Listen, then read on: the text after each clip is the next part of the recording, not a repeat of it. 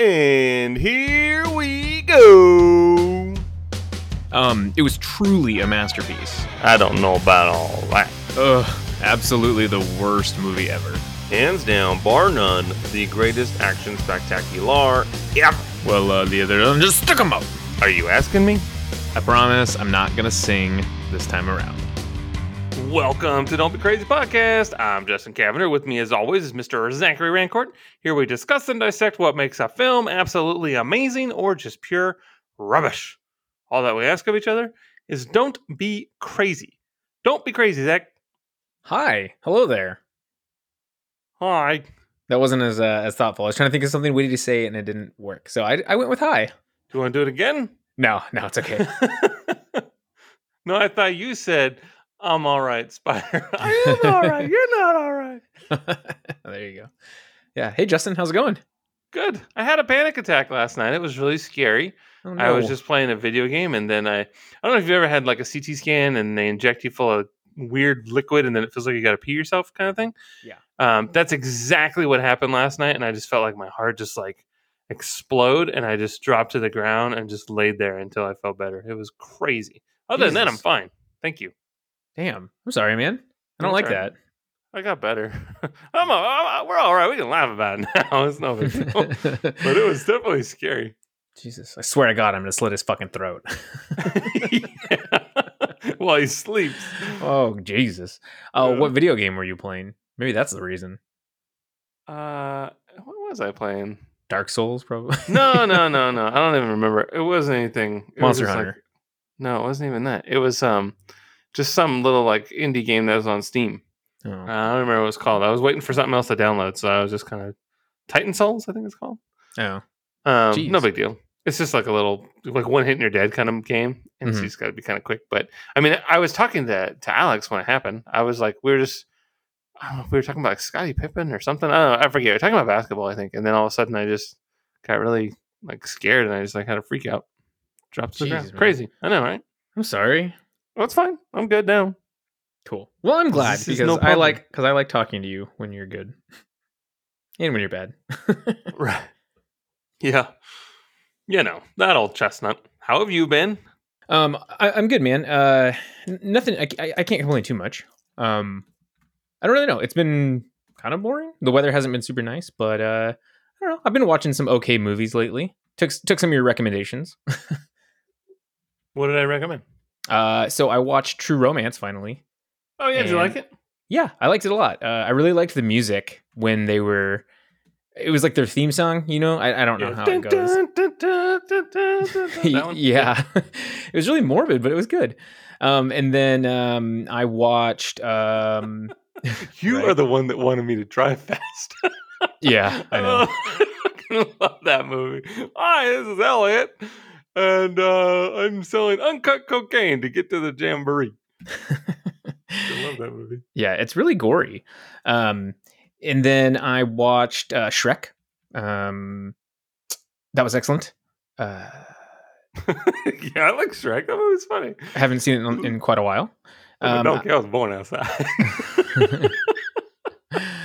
Yeah, I watched So I Married an Axe Murderer, and that was I don't. Have you seen that? So I Married an Axe Murderer? I saw the drive-in. Yeah, so long time ago. I was on a Mike Myers kick for some reason after I watched that, so that was great. Mortal Kombat. I watched the HBO Max one, and I enjoyed it a lot. It was really fun. It was a horrible movie, but I really enjoyed the shit out of it. So, and then from there, I was on a Mortal Kombat kick, and I listened to the Geek Legacy podcast, and I decided to watch Mortal Kombat 9 cutscenes. It was about a 2-hour YouTube video of all the cutscenes from MK9, and it was cool. And now I need to start MK10 after that because I don't like to play fighting games too much, but Alright. but yeah, it was cool, man. Sounds cool. I know. What did you watch? Oh, I watched all kinds of shit. Friday alone, I had like this little marathon. I was done with work a little early, so I watched Mortal Kombat. Then I watched Heartbreak Kid. Then Ford versus Ferrari because I was in a racing mood on account of watching Rush the day before. And then I watched Alice in Wonderland, which is like my favorite movie ever. And I like one of my favorite animated movies anyway. Mhm. And I love the book, and I can't wait to read the book to a child one day. and Jurassic Park, which I fell asleep in like the last, like, I don't know, 15 minutes of the movie. But I think I was just tired. Cool. Yeah. Yeah, Jurassic Park is a classic. Oh, so good. Yeah. I'm sorry, which Alice in Wonderland did you say it was? Like the 1951 animated Disney movie. Oh, okay. Yeah, God, I haven't seen that one in a really long time. Yeah, it's like 75 minutes. It's quick. Wow. Yeah. Well, there you go. Sweet. Yeah. So there's that. Are you ready to talk about the motion picture show? Yes, sir. All right. So we're going to be doing Rush from 2013, which is streaming on Netflix. That is how I watched it. I'm assuming that is how you watched it.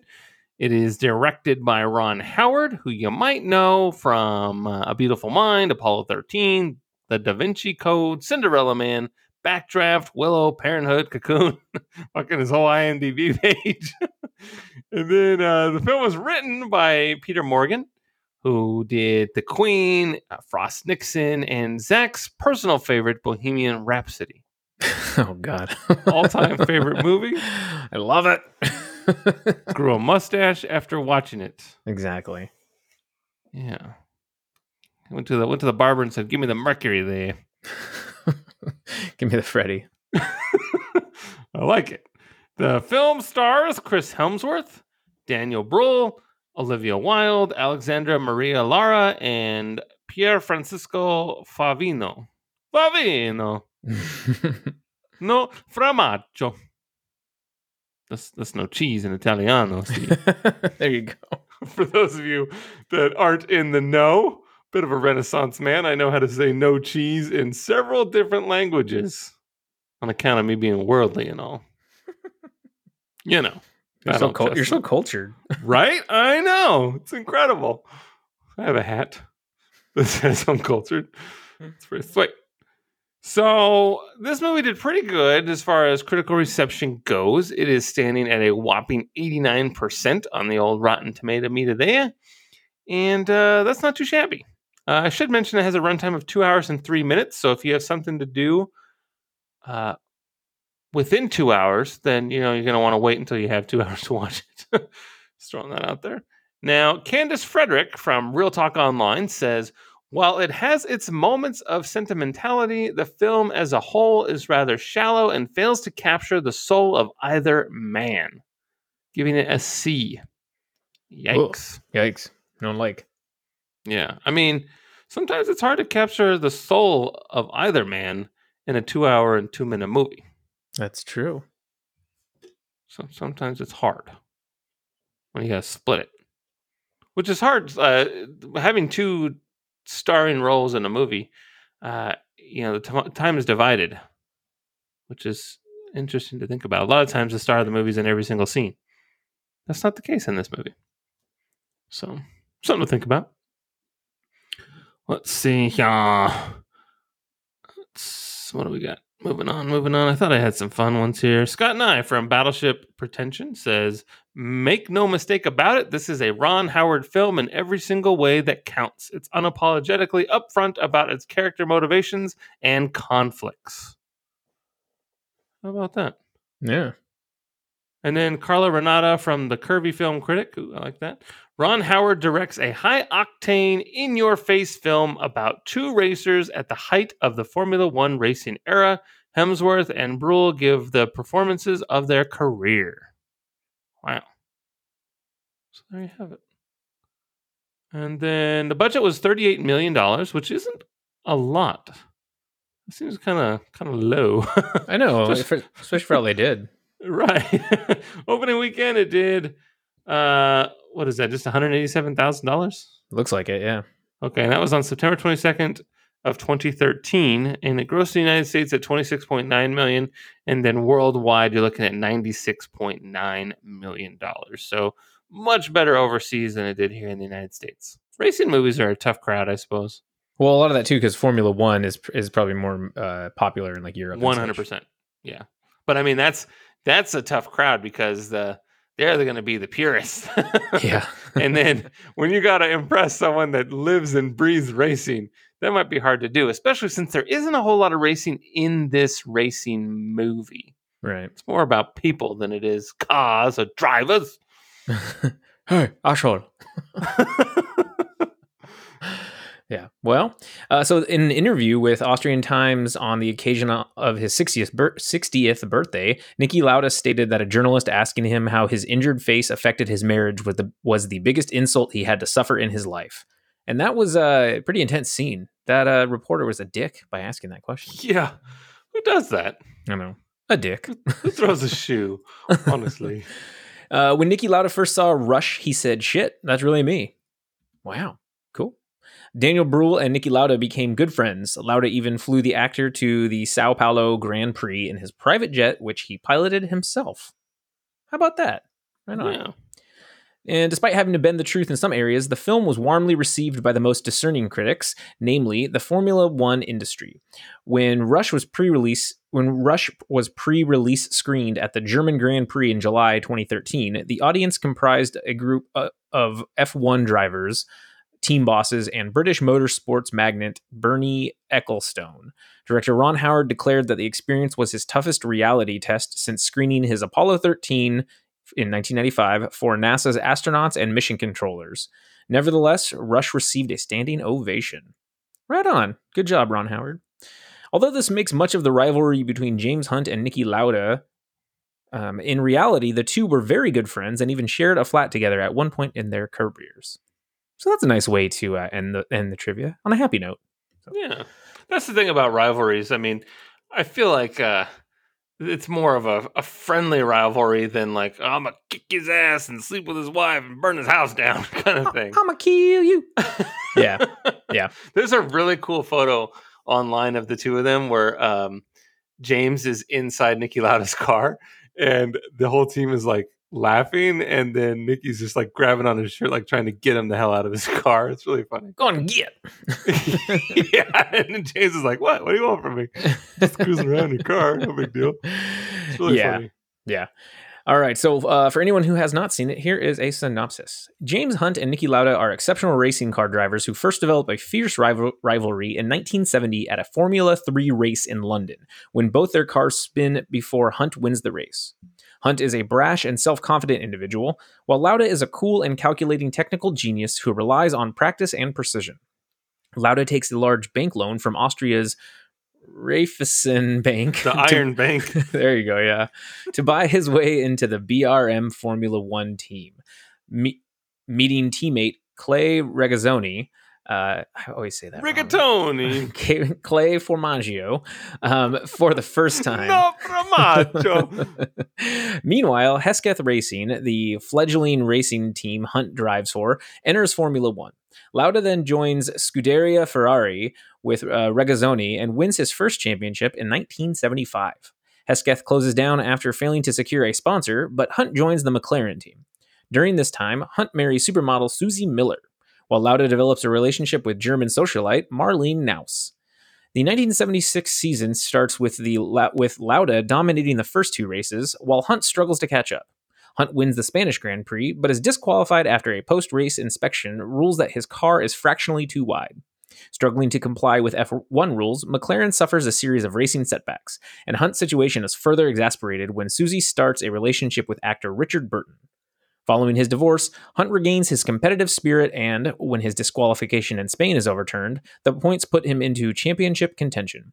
Lauda marries Marlene in a private ceremony, but begins to have concerns about the effects of his newfound happiness, worrying that he has become vulnerable as a racer as he now has something to lose. At the German Grand Prix, Lauda urges the F1 committee to cancel the race due to heavy rain on the already notorious dangerous Nürburgring Nordschleife. Yeah. Nürburgring Nordschleife? I'm bad. At a driver's meeting on race day, Hunt argues that Lauda is trying to benefit by having one less race in the season, and the drivers vote to race. Most drivers start the race with wet weather tires, which become a costly tactic due to most of the track quickly drying. They all change tires during the second lap, but on the third lap, a suspension arm in Lauda's Ferrari breaks, sending the car flying into an embankment, then bursting into flames. Lauda is airlifted to hospital with third-degree burns to his head and face and internal burns to his lungs. For 6 weeks, Lauda is treated for his injuries while he watches Hunt dominate the races in his absence. Despite his doctor's orders, he decides to return to drive his Ferrari at the Italian Grand Prix, finishing fourth while Hunt fails to finish. The 1976 season comes to a climax at the rain-soaked Japanese Grand Prix. Hunt's late rally in Lauda's absence has pulled him within 3 points of Lauda. At the end of the second lap, after his car has slid several times, Lauda returns to the pits and decides to retire from the race, considering it too dangerous and opting to stay with Marlene instead. This gives Hunt a chance to win the championship if he can finish third or better. After facing stiff competition under grueling conditions, tire problems, and a hand injury due to the gear shifter knob breaking, Hunt finishes third, winning the championship by a single point. Hunt spends the rest of the year reveling with fame, sex, and drugs, while Lauda takes an interest together at the same time. While Lauda takes an interest in flying private planes. At a private airfield in Bologna, Lauda suggests to Hunt that he focuses on the next racing season to defend his title, but Hunt argues that his glamorous lifestyle is the most enjoyable part of being a world champion. Lauda later on realizes that Hunt no longer feels he needs to prove himself to anyone. Hunt continues to race until his retirement in 1979 and becomes a motorsport broadcast commentator until his death in 1993 at the age of 45. Lauda reflects on how their great rivalry and personality differences spurred each other on to their finest achievements and states that Hunt was the only other driver that he ever envied. And that is San Francisco Rush from the Nintendo 64. Yeah, Rush. I used to play the shit out of that game. I love it. Yeah, so that's cool. When did you first see this movie, Justin? I saw it on opening weekend. Wow. In 2013. Where were you? What theater?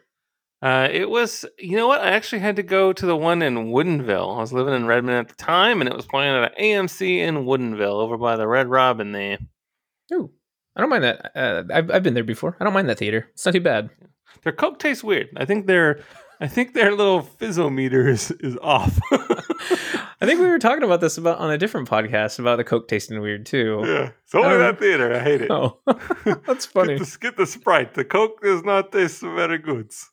That's funny. Okay, well, yeah, there you go. This was the first time I saw this movie, and we were talking about it on Discord. I think you mentioned it, and it was funny. It was like you were reading my mind because I was thinking about this movie. Because like a random stat popped in my head on it or something. And then I'm like, oh my God, that would be perfect to do because I had never seen it before. So yesterday was the first time I had seen it since its inception date. But yeah. So, despite seeming absurd, Rush is actually a sports biopic / true story. Did you know anything about Niki Lauda and James Hunt before you saw the movie back in 2013? And then did you do any research after the movie? So I come from a family of race car drivers, and so Formula One's pretty popular in our family and just motorsports in general. And so as a kid, I remember hearing tales of these two, and just being a race fan in general, it's always been something that I've known about. But you bet your ass, after I watched the movie, I went ahead and read up all about them because I didn't want to spoil anything. I mean, I knew that Niki Lauda was in that accident. That racetrack is famous for being terrible, and it's just like obsolete, and the cars just kept going faster and faster. It's fine when the cars were going a lot slower, but once technology is far superior than the racetrack, then it becomes a problem. And so definitely it was a famous racetrack, and that was how I knew about it.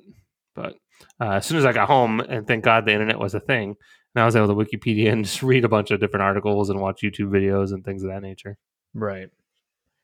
So I actually am not I wouldn't say I'm not a racing fan. I just never really grew up knowing it. So I didn't know who a Niki Lauda was or what a James Hunt was. So right. Isn't he the guy in Mission Impossible?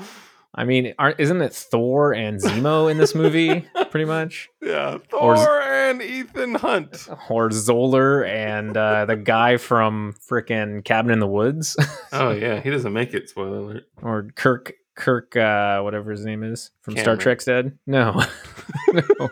James T. Kirk's dad. But yeah, so I didn't know anything about their history. And so it was really cool going into this movie a blank slate. And I think you even told me, you're like, clean slate. You're like, don't research anything, just go into it. And I'm like, okay, that worked. And I really enjoyed it. It was really, really great. I mean, I think that Chris Hemsworth definitely felt typecast, like he played himself almost. So it's not a bad thing, but it was funny. I'm sure he's a really nice guy, but it's like I felt like that role was meant for him. Same thing Sure. with Like Daniel at the beginning Bruhl. when he's like introducing the woman, he's like, "This is Nursey." Yeah, He yeah. doesn't even call her by her name. She just keeps correcting him. And how He's about like, Natalie Dormer for just that small role? That was yeah, interesting. she was Nursey. I Yeah, know she was nursing. Nursey is his Bubbles. Yeah, that's great. It's so good. So yeah, I really didn't know much about it. I tried researching a little more on it, but I just wanted to watch YouTube videos, and there weren't that many. There were some articles and stuff, and I think there was a BBC documentary, but I couldn't find like a good enough quality one. But I always like in true story films at the end of the movie when they show like the real characters or the real people, so that way you can kind of compare. And they did a really good job of casting in this, and with the makeup and everything, it had a good feel for it. So maybe that's why I got a standing ovation too. Yeah, that's But great. yeah. But to follow up on that, so do you think it helps going into films like this with no knowledge of the true story at all, kind of like how I did, or do you think a viewer should know at least a little bit about the true events? And the best example I can think of is Once Upon a Time in Hollywood. A lot of people were kind of bummed because they're like, wait a minute, who's Sharon Tate? What's going on with this? And Tarantino kind of came out and said, it's not my job to teach you history.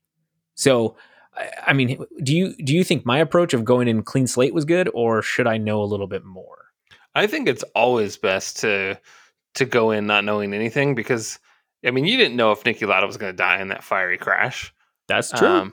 So I mean, I think for drama, it's better to not know. I mean, if you're going to watch a movie on, let's say like JFK, right? I mean, that's Oliver Stone's depiction of what happened on November 22nd, 1963, and then the years following that. So I mean, it's a fun tale, but I mean, you do know that John F. Kennedy was president and that he was assassinated, and that's pretty much all you need to know going into it. Yeah. And then, once the movie's over, you can come up with your own conclusions and everything. But I think that movies where you don't know, like Ford versus Ferrari, it's another one that just came out. If you had no idea who Ken Miles was or Carroll Shelby, and you're watching this race, you don't know how it's going to end. And I think that's way better for just entertainment's sake to go in blind. Yeah. I had a fantastic time watching Ford v Ferrari. I absolutely loved that movie, and I didn't know a thing about either of those guys. Right. And so these are both two racing movies that came out within the last decade of each other. And what's interesting about the two of them is that they both involve rivalries, but one is about cars. Like Ford versus Ferrari is strictly the rivalry between two car manufacturers and who is better. And so you get a lot of car talk and gearhead talk, and they throw terms at you, but in a way where you don't feel like an idiot. They talk about things, they explain things because the executives in charge don't know a goddamn thing about racing, so they got to be, they got to hold their hand. And a lot of times I felt like we were that way too. Yeah. And I think that's good for the audience because if you just start throwing out things like camber and loose and tight and wedge and things like that, then people are like, what are you talking about? And so it's way better when it's dumbed down in a way for everyone to understand. And I think that Ford v Ferrari did a really good job on that. Whereas in this movie, the cars are an afterthought and it's more about the drivers, which I really enjoyed. Yeah. I really did like the mix of it. You're correct. There were a lot of weird cuts, and the editing was interesting, but there wasn't as much racing as you would think would be. So that was kind of cool because this movie at the core was about the two drivers and their intense rivalry. So, right, and it's really hard to show how a driver is perceiving things when you're going that fast and it be on film. I mean, they are loaded. They're 6 inches from the ground at the most, and it's a bumpy ride, and they're going 150 miles an hour, and then they got to slam on their brakes to hit these turns, and it's like the ultimate GoPro footage, something like that didn't exist. Yeah. And it's really hard to make that work to where you're not getting sick. There's only a handful of human beings that are capable of driving at those speeds and being remarkable human beings and drivers to win these races. And there's a reason why there's only, 30 people in a field, because there's only a few people that can do it. Yeah. It's one of my more favorite scenes was when James Hunt is laying down on the ground and he has the steering wheel and he's closed his eyes and he's visualizing each turn. at Monaco, and Mhm. that's when he meets Olivia Munn. That's not her name, Olivia Wilde. Wilde. But I just love that idea because they do that same kind of thing in Ford v Ferrari where you just have to know your turns and how to do it. It's just like any athlete or, I mean, any job for that matter. You have to memorize certain aspects of it in order to complete it. You're like, okay, well, I go here and this is how I hit my golf club. Make sure open face, hands above the ball, come back, turn your wrists, all that kind of stuff. And I think that that's so interesting. Or like when you're trying to walk the golf course. So that was fun to add because it didn't, because I know that James Hunt was kind of like a wild card and everything, but it still showed that he put in the time and effort for the craft, Right. for the They sport. do that in Cool Runnings as well. Yeah, in a bathtub. Yeah, Monaco is actually my favorite track. So I really wish that they raced on that track, but Mhm. you don't really get it. Especially when I go through that tunnel. It's like my favorite part ever.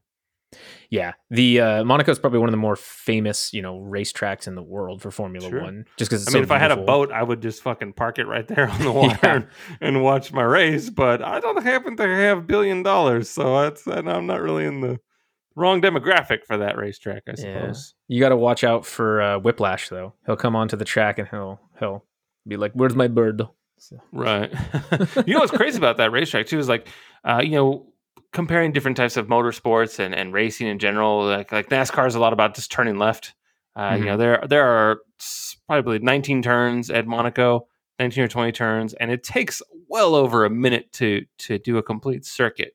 And so it's pretty nuts when you think about how long you're out there doing all these different turns, going through all these different straightaways and crazy hairpin turns and stuff versus just going 200 miles an hour and turning left. Both are hard, Yeah. but I would never in a billion trillion years be able to do a racetrack like Monaco. Oh yeah, it's pretty crazy stuff.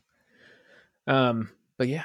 So I want to talk about the actors. You and I are both riding this high that is Daniel Bruhl. We loved him as Zemo in Falcon and Winter Soldier most recently, and then I think he was very excellent as Frederick Zoller in Inglourious Bastards. Just absolutely creepy and awesome in that one. He has solidified, in my mind, he has solidified himself as a genuine superb actor for this past decade. But what about Chris Hemsworth? Do you think he's also a legit great actor? I know I was speaking about him being a little typecast, but what are your thoughts on him, on his greatness, I should say? Sure. I mean, I think he's a fantastic actor. I mean, in Ghostbusters, he's just the funniest He's so fucking man funny. ever, dude. And I then could go even for a like sandwich. yeah, and like Thor Ragnarok, he's so fucking like his comedic timing is amazing, and Yeah. so I absolutely love him. And then so I mean, he can make me laugh, and then one of my favorite scenes in all of Marvel is when he gets to revisit his mom. And when he goes through the quantum realm and he's all of a sudden he's back in time and he gets to have that conversation with his mom, and I'm like holding back tears. It's such a beautiful scene. And Yeah. he's like, I'm totally from the future. It's so great. I fucking love him, dude. I think he's so awesome. And I love his work. I love supporting him. So I'll take all the Hemsworth I can get. Right. He is really good. And one of the most egregious errors, I think, in Avengers Endgame was not fleshing out his PTSD storyline because he clearly had PTSD. And I think that the Russos wanted to go with that, but they really cut it short. I mean, and we see it on full display when he goes back to Asgard in that scene and he's having a really hard time when he's like, I'm having a panic attack. And he just keeps thinking that, he's responsible for the snap. Basically, he could have killed Thanos, but instead he just hit him in the chest. So he puts all the blame on himself. And I think it would have been really cool to see his acting chops at like full level at that point. Mm-hmm. So I agree with you. I do think that he is a legit great actor, and I would love to watch him in anything. He's a box office draw, but it's not just because he's a handsome man and he's built like a freaking Greek god. Yeah. But I'll pretty much watch anything he's in because you're right. He's very funny, and I think that he did a really good job of putting emotion into this role, especially the scene when he defends Nikki when he beats the shit out of that reporter. Because this whole movie, it's built up to their rivalry, and clearly he feels responsible for Nikki's crash, and so in a silent way to make amends, he beats up that reporter because he's like, what the fuck, bro? Like, why would you ask that question? It's just, I mean, and I kind of cheered a little bit. I'm like, yeah, you get him, James. Yeah. Yeah, that reporter pissed me off. But I really do like Chris Hemsworth a lot. I think Oh, he's great. he's a badass. So. I like him you mentioned Star Trek earlier, and he's Kirk's dad, and there's that scene when Christopher Pike is talking to Kirk, and he's like, "Now your father was captain of a starship for 12 minutes. He saved 800 lives, including your mother's and yours. I dare you to do better." And I was like, "Fuck!" I mean, that's a powerful line. It doesn't come from Hemsworth, but it's about him, and I'm just like, he's fucking right, man. He was a badass. He's in the movie for like 4 minutes, but he but he saved all those people. Yeah. And I thought it was great. I thought it was great. And that was the first time I ever really remember seeing Chris Hemsworth. And that was like in 2000, whatever, 8 or 9 or whatever that was.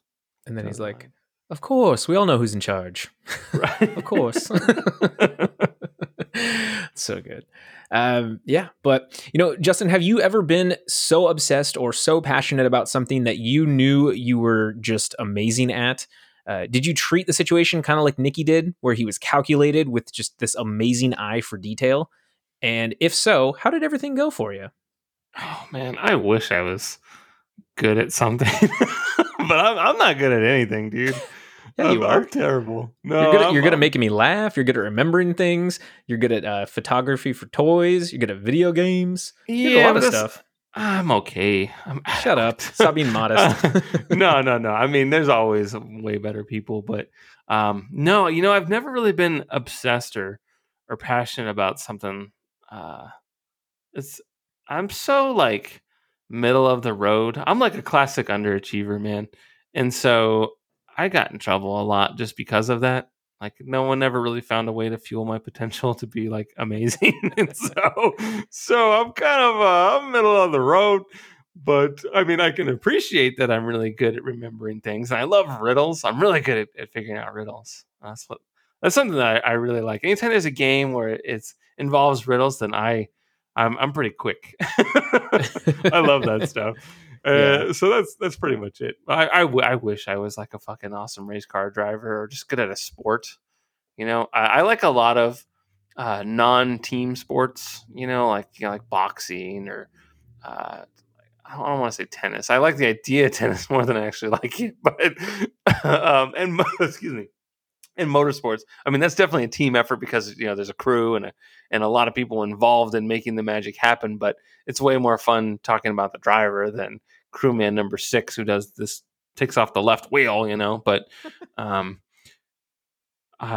really wish I had an answer for you, man. But I'm just not good. I mean, I would love to be like this amazing artist that could paint or sculpt or draw. I see so many talented people when it comes to just art, and I'm so fucking jealous, dude. I am just green-eyed monster jealous over people that can draw or paint or sculpt. And it just fuck. I hope that my kids are amazing at art because I am not.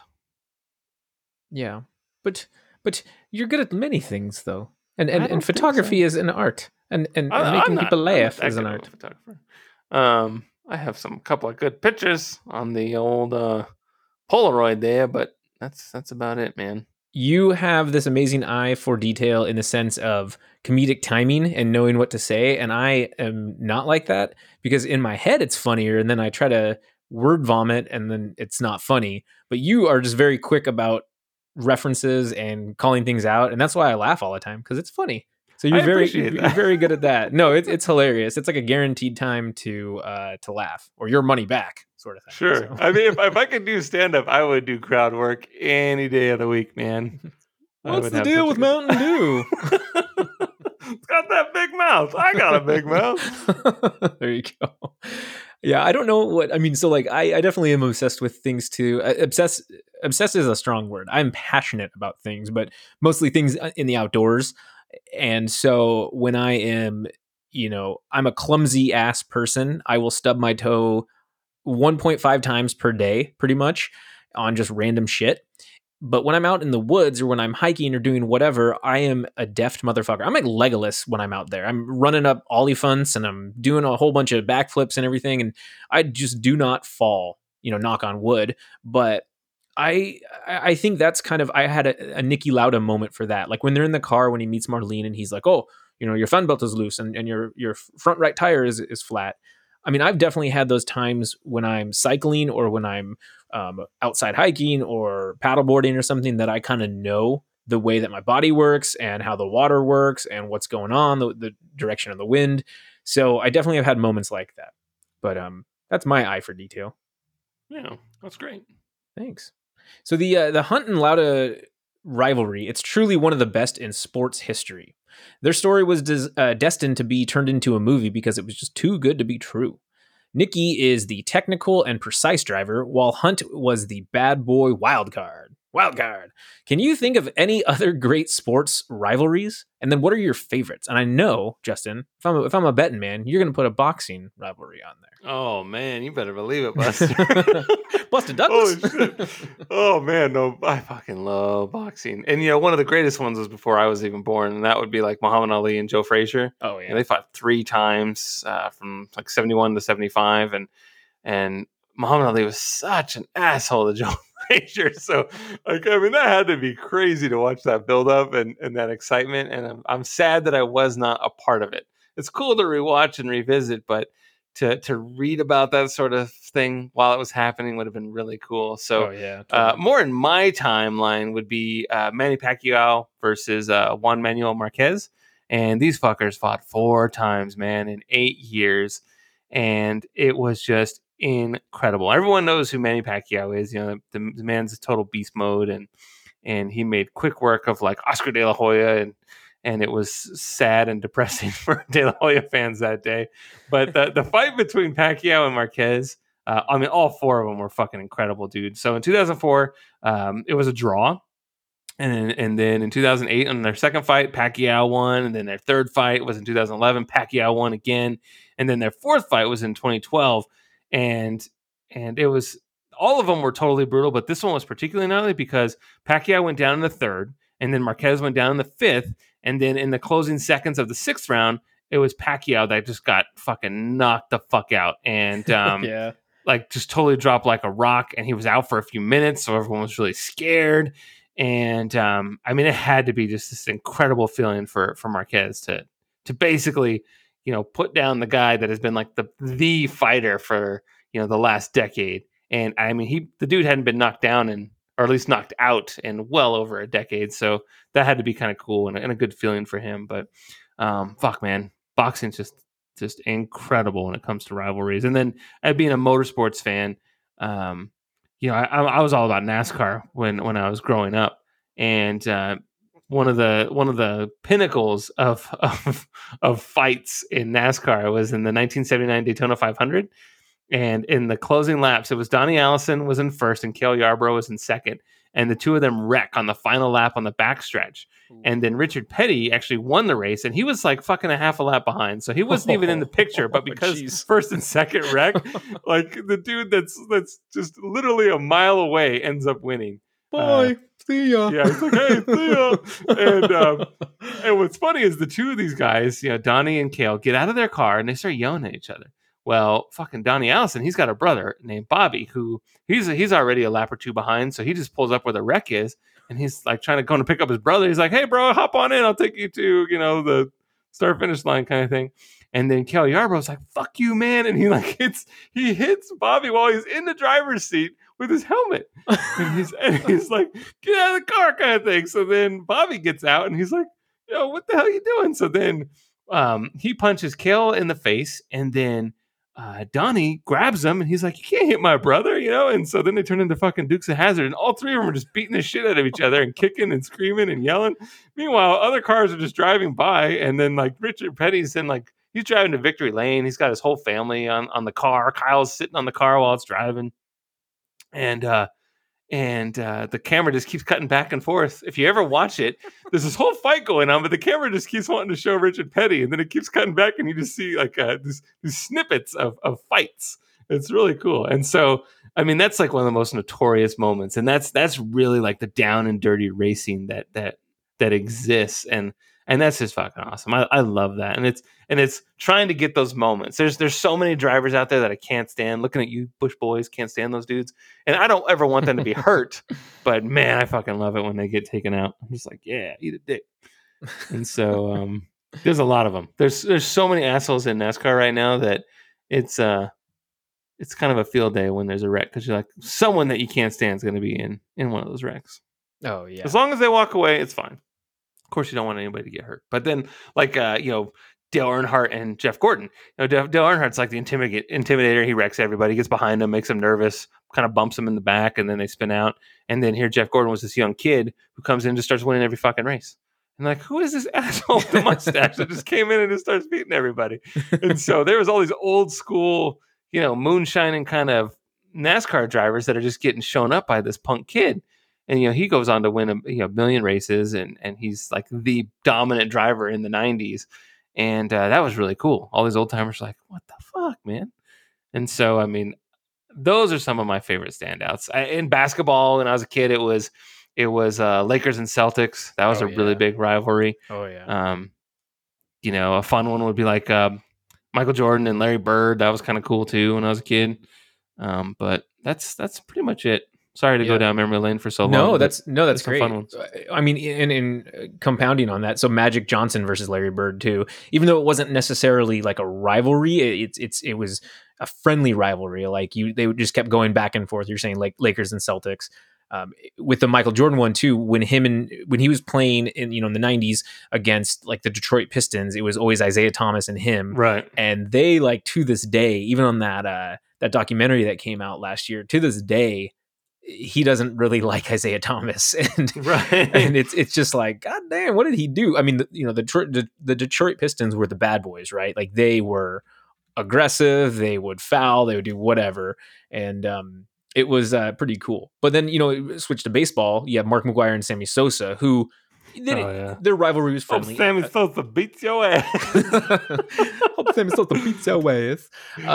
But that was so important for baseball because chicks dig the long ball, as the slogan says, right? Sure. And I mean, that really, do you want to see us hit dingers? That really helped. Mike Piazza versus Roger Clemens. They were both on the New York teams. Piazza for the Mets, Clemens for the Yankees. Clemens beamed Piazza in the head. And then it was kind of like, it wasn't on purpose, but it was like, oh, geez, whatever, right?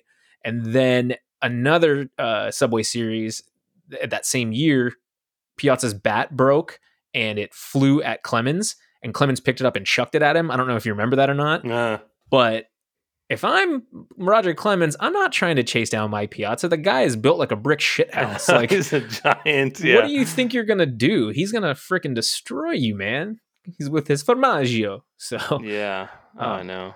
Yeah, and that's so crazy. Like, I mean, baseball was always tricky for me because I didn't actually like baseball until I got older. So when I was a kid, it was all about racing and basketball, and so it wasn't until I was in my late 20s that I really got an interest in baseball.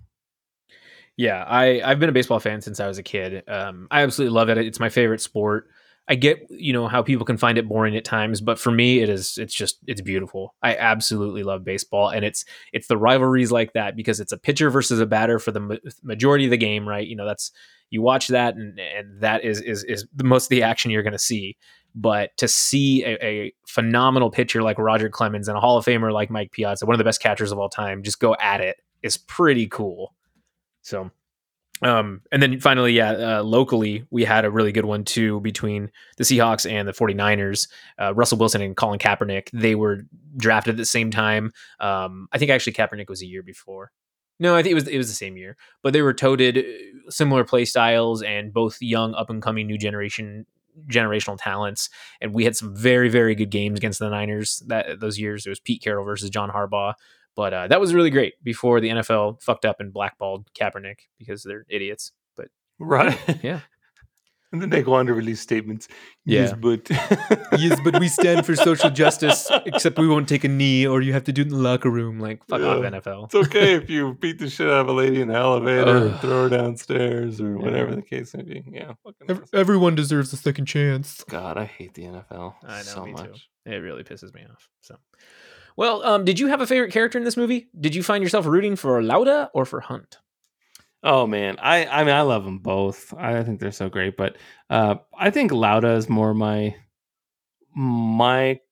cup of tea when it comes to racing. Like I love just the best drivers, man. They are just an absolute treat to watch. Whereas Hunt is really good. He's just so loosey goosey that I feel like if he finished 20th or he finished first, he's got the same reaction. You know what I mean? Whereas Lauda is more like I'm gonna win this race, and if I can't win this race, then that's I must have done something wrong, kind of thing. He doesn't, that's just who he was, and so it's really cool. But so I was probably more of a rooting for Lauda during the movie per se.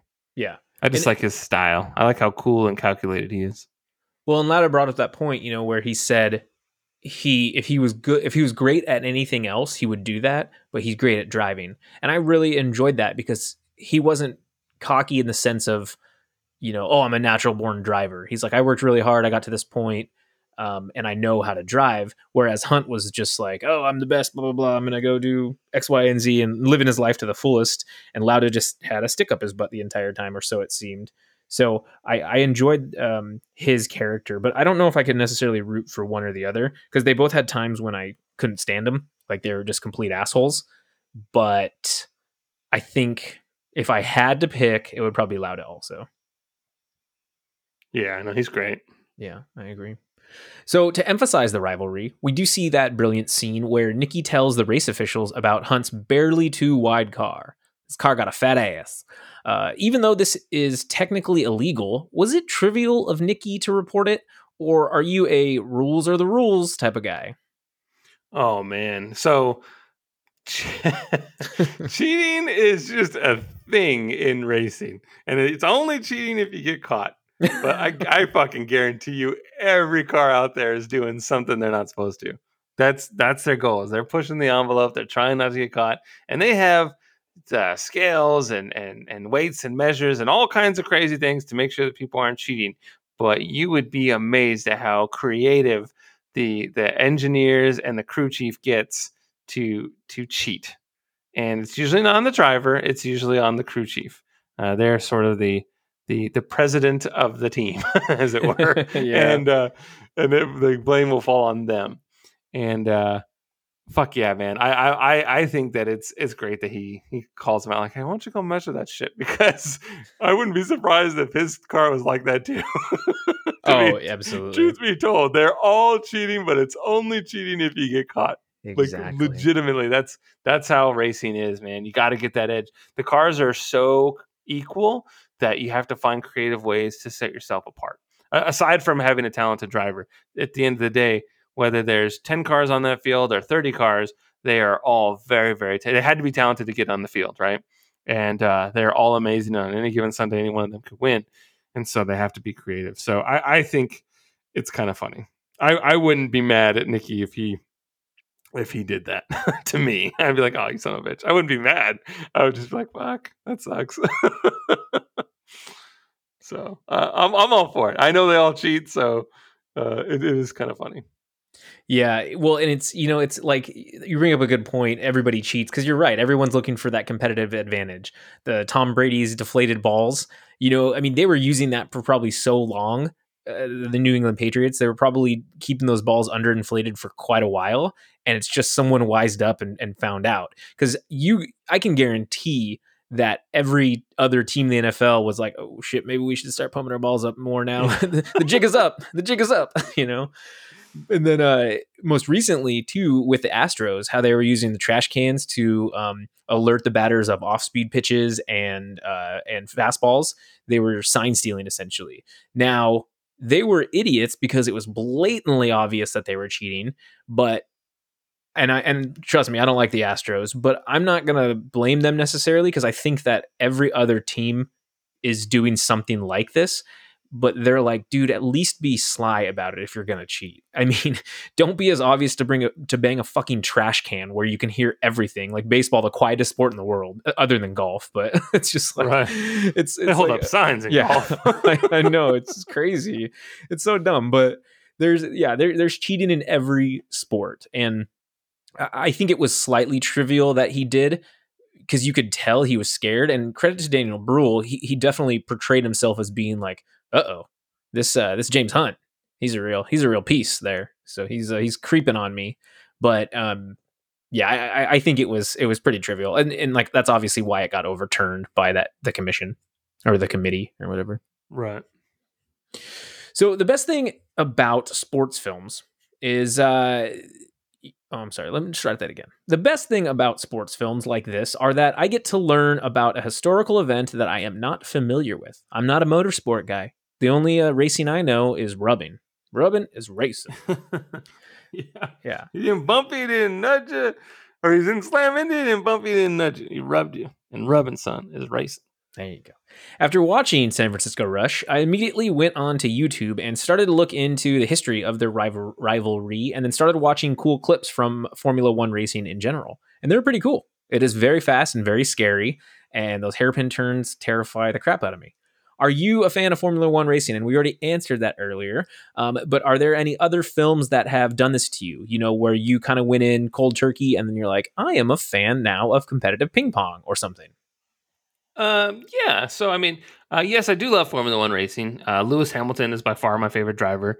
The dude's a fucking beast. And, for so many years, it was joked that, you had to start in the pole position if you wanted to win the race. And while you can argue that Hamilton does often start in the front, I mean, he has like fucking 99 pole positions, but he can start inside the top 10 and still pass everyone to get to the front because he's just a badass. Wow. And I love watching him race. And he's a vegan who actually owns a vegan restaurant. So nice. Yay. And he's tied with Michael Schumacher for the most championships, which is 7. And yeah. Not Joel Schumacher, the creator of Batman Forever. No. And he also did Falling Down, which I really want to do, but it's not streaming anywhere. I know. I look all the time, Justin, because I actually really want to watch that movie, and I check like daily. I have reminders to let me check daily. So I know. It's like, why can't I watch this movie? But I mean, I think that whenever I watch like a baseball movie, I'm always like hardcore baseball afterwards. Like Moneyball. It's like, yeah, I want to go join a fucking little league team and beat the shit out of a bunch of 8-year-olds in baseball. And just gotta get on base. That's all I gotta do is get on base. But like hockey, anytime I watch a hockey movie, all of a sudden I just become this fucking hockey expert and I know everything about hockey, and it's so funny. Which couldn't be further from the truth, but I feel that way after watching a movie. Like, I just watched Miracle. I know everything about hockey. Yeah, I don't know a lick about hockey other than what I've learned from like the Mighty Ducks. Right, flying V, triple deke. Let's make him out of his pads. But I know Stephen K. James is a big hockey fan, and I bet I could just throw terms out there. Yeah, like oh, he deked him good on the center ice there, yeah. And that's probably going to be a face-off with the crossboards. But I use, like you said, pole position earlier, and I would have thought that was a stripper term, but instead I know that because of this movie. So I love watching movies like this to learn certain terms like that, because as many liberties as they take, I understand that it's a movie, but I still learn things from it, and there are truths in it. So that was really cool to see, because I don't know a single thing about Formula One racing. Right. So the pole position was really interesting, and it totally makes sense. It goes to the fastest lap. Yeah, so they have a qualifying day, and so all the cars go out there, the one car at a time, and they do the race, and they do the circuit, and then they start the party. The starting positions are based off the fastest times of those qualifiers. So when you post the fastest time, you get to start first. Okay. And so everyone else is behind you, and they go in that order. So wouldn't it make more sense to have the fastest person behind, because then they could catch up? But then it's safety issues, because if you got a car that's way faster than the slowest car, then they're just going to be in the way and they're going to cause a wreck. So it's up to you to find speed out there, man. Find some speed. The left lane is for passing. Yeah. Oh man, and you don't want to block, man. If you block, you're going to get taken out. I mean, there's so it's so intense, man. Especially when you go in that fast and the tires touch, and it's a problem. Now, that's one of the cool things about, at least at the time, stock car racing. You could beat and bang the shit out of each other, and it wouldn't be so bad. But now they're going so fast that it's dangerous. If a car gets turned around, they could end up going airborne because all the weight of the engine's on the front. So then their car lifts up in the back, and it just becomes a kite, and it just takes off.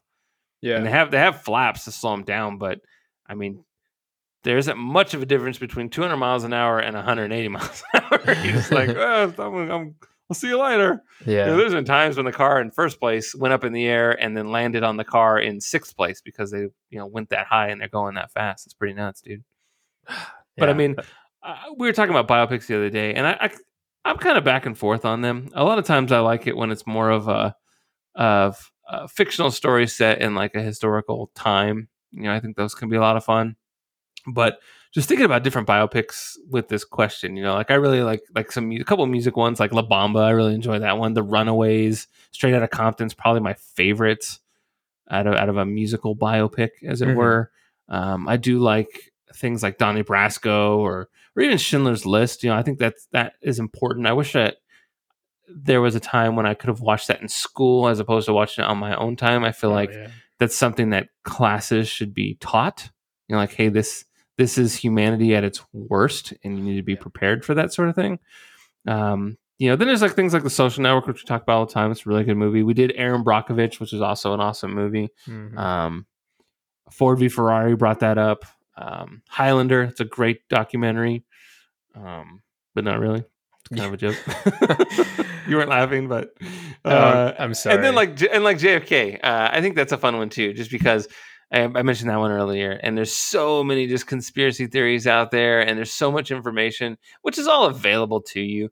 You can do your homework, or you can just watch a 3-hour movie that does all the homework for you, and then you can make up your own mind whether it's true or not. Spark Notes version. Yeah. Yeah, biopics are really interesting as long as it's true, and I think that's why in this age of YouTube, I like to go and break it down afterwards and be like, what was true, what wasn't, sort of thing. So Right. Cinefix does this really great video series, like what's the difference between like the book and the movie, and especially if it's like a real life book, you know. So I enjoy those a lot. But Justin, after Nicky's horrific crash, James seemed to win his following races with much more ease due to the absence of Lauda's challenge. Despite this, James's victory comes down to the final race in Japan, where he gets third and narrowly wins, while Nicky excludes himself from that race. With that being said, do you think James Hunt's 1976 World Championship was cheapened due to the lack of true competition or a level playing field? Kind of like any major sports championship in the abbreviated 2020 season of last year, would Hunt's victory require an asterisk next to his name? Absolutely not. That is a legitimate championship win. It is up to Nicky Lauda if he wants to compete, and he chose to retire his race car. It wasn't because of some weird technicality. He decided that it was not safe for him to race, and so he parked his car. A DNF is a DNF. He started the race. He was willing to start the race, and he decided to not race. That's on him. And at the end of the day, it is up to James to finish at least third, which is not Yeah, easy to do. right. Yeah, you're not just necessarily racing other drivers; you're racing the track, and there's so much that can go wrong. You need to take care of your car. You need to take care of your body. You need to be able to make it to the end of the race, and other drivers are just another factor in the race. Yeah. It's not necessarily what's going to dictate how your day ends. It's up to you to be able to keep your car clean, keep your nose down, and get to the finish line. And even, his broken gear shift and his hand is just bleeding. Right. Jesus Christ. He's like, when did that break? 10 laps ago. I'm like, oh my God. Yeah, exactly. I mean, there are times when drivers have to finish the race when their power steering's out, and trying to turn a car is hard to do when you don't have power steering. And so there's a lot that can go wrong. So yeah, it's true he is competing against other drivers, uh, but I think a sizable portion of the race is just competing with yourself and Mhm. your own car and the racetrack. Yeah. It's like in Mario Kart when you have to race the ghost mode of yourself. Exactly. So I do not believe there should be an asterisk next to his name. Yeah. I mean, the long and short of it is he did those things. He drove. It's not like he was just like, all right, sweet, winner by default. He actually drove those laps. Like you're saying, it is not an easy feat to get third out of what, 30? You said 30 drivers? Yeah.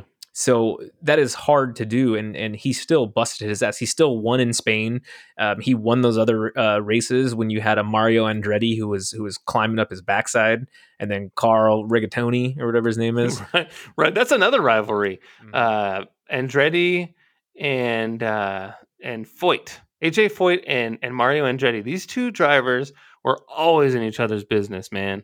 And they were just couldn't get away from each other, whether it be in like IndyCar racing or stock car racing or Formula One racing. They were just always in each other's business. It's crazy the amount of rivalry that existed over decades. And now they all have kids and grandkids that are racing. It is like Hatfields and McCoys with these two. There you go. Got to find more money. But, Yeah, don't get to Tahiti. yeah. One Well- more job. One more. But I agree. It wasn't. It was not cheapened. I would say the only thing about like the Dodgers winning last year is the Dodgers were definitely the best team in baseball last year. But playing, like 62 games as opposed to 162 games is a lot different. You do have a lot healthier pitching staff and players left and right. But it doesn't matter because it was equal playing fields for everyone. It wasn't. You can't be like, well, we didn't have a rotation. It's like it doesn't matter, man. You guys still. You can argue till the cows come home, but the best team won a championship that year, and it shouldn't be cheapened at all. So that's just my Right. opinion. But Sure, that's fair. so, and then Justin, we really love that redheaded Ron Howard so much. Andrew Griffith Show, we love him so much. This is our second Ron Howard movie we have reviewed. It's only two, I guess. We don't love him that much. What else did we do? Oh, Willow, right? Yeah, you are great. Yeah.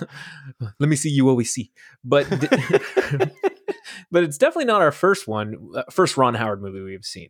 What are your thoughts on Mr. Howard? Do you enjoy his work and do you have any favorites of his? Yeah, I like Ron Howard. I think he's a good storyteller. I think most recently would be Solo. That was a hard movie for me to get behind, and that was kind of one that was sort of a catalyst for me wanting to even do this podcast, was because I didn't really like it when I first saw it, and then after talking to you about it, I was like, yeah, I guess it was pretty good. I Yeah. enjoyed it. I like So the it shit was out of just- Solo. It was yeah, cool. It just- was a fun just- time. Talking it out, I suppose. But yeah, just going through the decades, a couple Gung Ho and Willow and Parenthood, I think are pretty good. Apollo 11 and Backdraft, pretty good. And Beautiful Mind and Cinderella Man, I enjoy those as well. So, and Frost Nixon was good. We mentioned that one earlier. I've only seen it once, but I remember liking it when I saw it. Mm. And then I got, of course, the Langdon movies. What are they called? Oh, Da Vinci Code. and Angels Yeah. and Demons. Yeah. Yeah, whatever the third one was. Um, That one was nuts. Where there's like people starving and they need clean water. That one's like so real right now. yeah, I forgot what that's called. Inferno, maybe. Yes, Dante or not Dante's Inferno. Yeah, it's just called Inferno, I think. Yeah, I saw that in the hospital when I had pancreatitis, Jesus. and it was. I was watching it. I was like, "Fuck, this movie's intense." yeah. But I think I didn't really like Da Vinci Code all that much, but I enjoyed the other two. I liked the Da Vinci Code book, but yeah, the movie was a little underwhelming because that's definitely one of those ones that if you already know what's going to happen, it becomes underwhelming. And Right, so who done it? And if yeah. you already read the book, then it's like, all right, you could have told me a while ago that Gandalf was the fucking bad guy. And yeah, Simpsons would've did been it. good. Instead, I needed my little Orphan Annie decoder ring to find out I should drink my fucking Ovaltine. I got the Dakota ring in the Cracker Jack box. Yeah, I don't know. I wasn't into it at all. I saw that in the theater and I was like, this movie sucks. But yeah. I enjoyed the second one. Second one had Obi-Wan Kenobi. Oh, He yes. went to like Pope school and then he Yes. got in a helicopter. and Yes, you tried to are blow right. shit up. Yeah. And Apollo 13 was excellent. It was Apollo 13, right? Yes, that's right. That was a really good one. I enjoyed the shit out of that movie. A Beautiful Mind was good. It's been a long time since I've seen it, but I did like Paul Bettany in that movie a lot too. Backdraft was cool, and it had one of the cooler Universal rides because it was real fire, and it terrified me when I was a kid. It wasn't even a ride; it was just like a room that gets really hot. So Yeah. You watched the video first with Scott Glenn, and he's like, "Oh man, there's this scene right here where we lit me on fire, and I had to call cut because it just got too hot." yeah. But then your boy Kurt Russell is like, remember, smoke detectors add seconds, and seconds save lives, or something like Yeah. that. And I'm like, You you check tell that him, door Snake. first. Yeah, Yeah. I know. That movie was great. He's all running in with no mask on. He's like, "I got this axe. I'm gonna put out fires, man." Yeah, with my axe. Shit. And then Billy Baldwin comes in and saves the day. So, but I enjoyed that. And then you said Gung Ho, and I absolutely love Gung Ho. Michael Keaton. That movie's Yeah. awesome. I just remember bits and pieces when I was a kid, and I rewatched it a couple years ago, and I'm like, this is so fucking cool. Just the car factory. It's like, why am I excited about this movie? It's funny when he like cleans the windshield that doesn't exist. It's Yeah. so funny, too. I know, it's pretty good. He's like, "Oh, there's a spot." I love Michael Keaton. I think he's such an underrated comedic actor. Oh, jeez. I love him in The Other Guys. Boys, don't go chasing waterfalls. Yeah. Then you better creep. So, but yeah, man, that's all I got. What's your letter grade for Rush? Oh man, yeah, I give it a B plus. I enjoy the shit out of this movie. Me personally, I probably would prefer just a little bit more racing. That's just me. Mm-hmm. But it was I really like their relationship, and I like how there's no bad guy in this movie. You know, when you're watching Ford v Ferrari, fucking Josh Lucas is like an asshole in that movie, and I hate him. He's like Leo Beebe or something like that. I forget Leo his name, but Getz. he's in. Yeah, he's just all up in their business, and I hate him. I can't stand him in that movie. Yeah. And this movie doesn't have a villain. You know, there's no character that you hate. And Nikki is peculiar, but you don't hate him for it. You're just like, man, this guy's a real hard ass. But that's all there is to it. You know, he's not an unlikable character. He's great. And so that's one thing that I really do like about it is there was no bad guy in this movie. It was just all about relationships and getting to the finish line. Yeah, I think that here I'm going to find the quote actually. So at the end of the movie, when Nikki and James are in the airport hangar, and he is explaining to James, they hadn't seen each other in a while, and he's like, you know, when I was on my deathbed, the doctor came in after I started watching all your races, and I was just furious. I was mad at you, and the doctor was like, a wise man can learn more from his enemies than a fool from his friends. And I think that was so important because despite their rivalry, he still respected the shit and he still envied the shit out of James Hunt. And I'm sure it was mutual because they both bettered each other. And rivalries, that's why rivalries are so awesome, is because each person is like, well, shit, Justin ate 12 vegan hot dogs. I have to eat 13 vegan hot dogs or something like, you know, and so it's always that one-upsmanship, which isn't necessarily a bad thing. Right. You can go on to do great stuff with it. So I really enjoyed that quote a lot. And I really enjoyed that moment from Nikki. And then my ranking, I give this an A- because I actually really liked it, and I knew nothing about it. I'm not a motorhead or whatever you say, like you are. So I think this and Ford v Ferrari were really, really fun to watch, and it was edge of the seat excitement. Yeah. Is it fair to compare the two? And do you like one better than the other? Probably Ford v Ferrari a little bit better because I think I was more invested into the characters because they had these vulnerabilities where, like, what was his name? Ken Miles. Where he was working on the car and stuff. Nikki just kind of was the driver. He knew about the car, but Ken Miles was really there. And Shelby was like, no, I'm going to fight for him to race this because you need Ken Miles. And when he breaks that track record, like that 1 lap record, I'm just like, oh my God, I was so happy. But they did a fantastic job with camera work on both. In Japan, in Rush, at the final, when they show all the rain coming down on the visors, I'm like, nope, I'm out, dude. There's no way I would be driving in that. You can't see shit. No. And you're going 150 miles an hour? Fuck that, dude. Nope, absolutely. And Nope.com. Yeah, I think they did a really good job. The only thing about Rush that kind of bugged me was their cuts were so fast, and it kind of got annoying. I mean, I know a movie's called Rush, but you should be able to show maybe longer shots of cars going around the corner and stuff.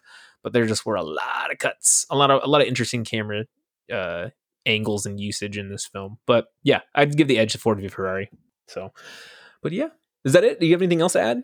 I don't think so. Cool. Oh, you know what? Real quick. Sure. Do I have it anywhere? There was this quote on when Michael Jordan, when Larry Bird announced his retirement. Thank goodness, I'm glad. I'm tired of seeing your face. That's so funny. You ruined a lot of my successful games against the Boston Celtics. He did. It's kind of funny. Yeah, that made me laugh. Did. I mean, they only played together for like maybe 8 seasons or something like that. So it's just kind of, as one's on its way out and the other one's blossoming. I always like it when there's two age groups, when a sort of a passing of the torch kind of thing. I always do stuff like that. Yeah, I agree. I think it's really fun to watch. So yeah. So thank you for listening to the Don't Be Crazy podcast. Had a lot of fun today. Remember to follow us on Twitter at DBCrazyPod, at EdgyArmo, and at ZachDale60, where you can share your thoughts with us and we will discuss them on our show. Heck, you can even tell us what movie you think we should watch for our next episode. Please also be sure to check out the Geek Legacy podcast with David, Randy, and Justin. Really good last episode. They talked a little Mortal Kombat, and I know that Justin absolutely loved it. It's his favorite movie of all time. He already pre-ordered it on 4K digital Blu-ray disc. Absolutely loved it, and he thinks that Cole Young was the greatest character of all time. So it's true. No lies detected. There was no lie in Pippin's eye. There you go. He's better than Smoke and Cyrax combined. As well as, don't forget about the Pixelated podcast with Stephen K. James, where he's talking about video games and the lot. Not Stephen, not Justin, you. Just please remember, don't be crazy. Thank you for listening. Thank you so much.